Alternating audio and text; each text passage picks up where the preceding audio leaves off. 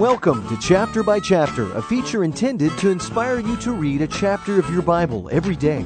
Here's Sandy Adams, pastor of Calvary Chapel Stone Mountain, with a synopsis of today's chapter. Jude was an apostle. He was also the half-brother of Jesus. In identifying himself, he could have flaunted both distinctions, but Jude chose rather to be known as the servant of his Lord. In his letter, he exhorts us to battle and to build. Fight what is false and fortify what is faith. False prophets are like crickets. While the light is shining, they creep into the house but remain silent. They don't start chirping until the light goes out and those in the house fall asleep. The church needs to turn on the light, wake up, and flush out false doctrine. The false prophet mimics three notorious mutineers.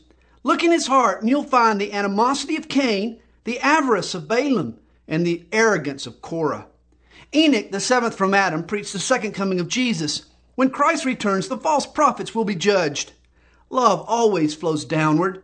A parent's love for his child is stronger than the child's love for his parent.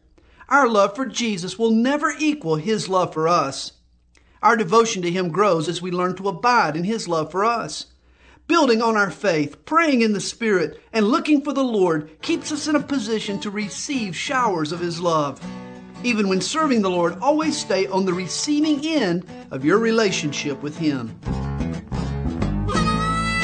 Our desire is to see you reading God's Word. Each day at this time, Sandy will summarize a succeeding chapter in the Bible. If you would like a tape containing Pastor Sandy's complete study of today's chapter, call us at Calvary Chapel Stone Mountain. The number is 8777-BY-CHAP. That's 8777-BYCHAP, or on the web at calvarychapelstonemountain.com.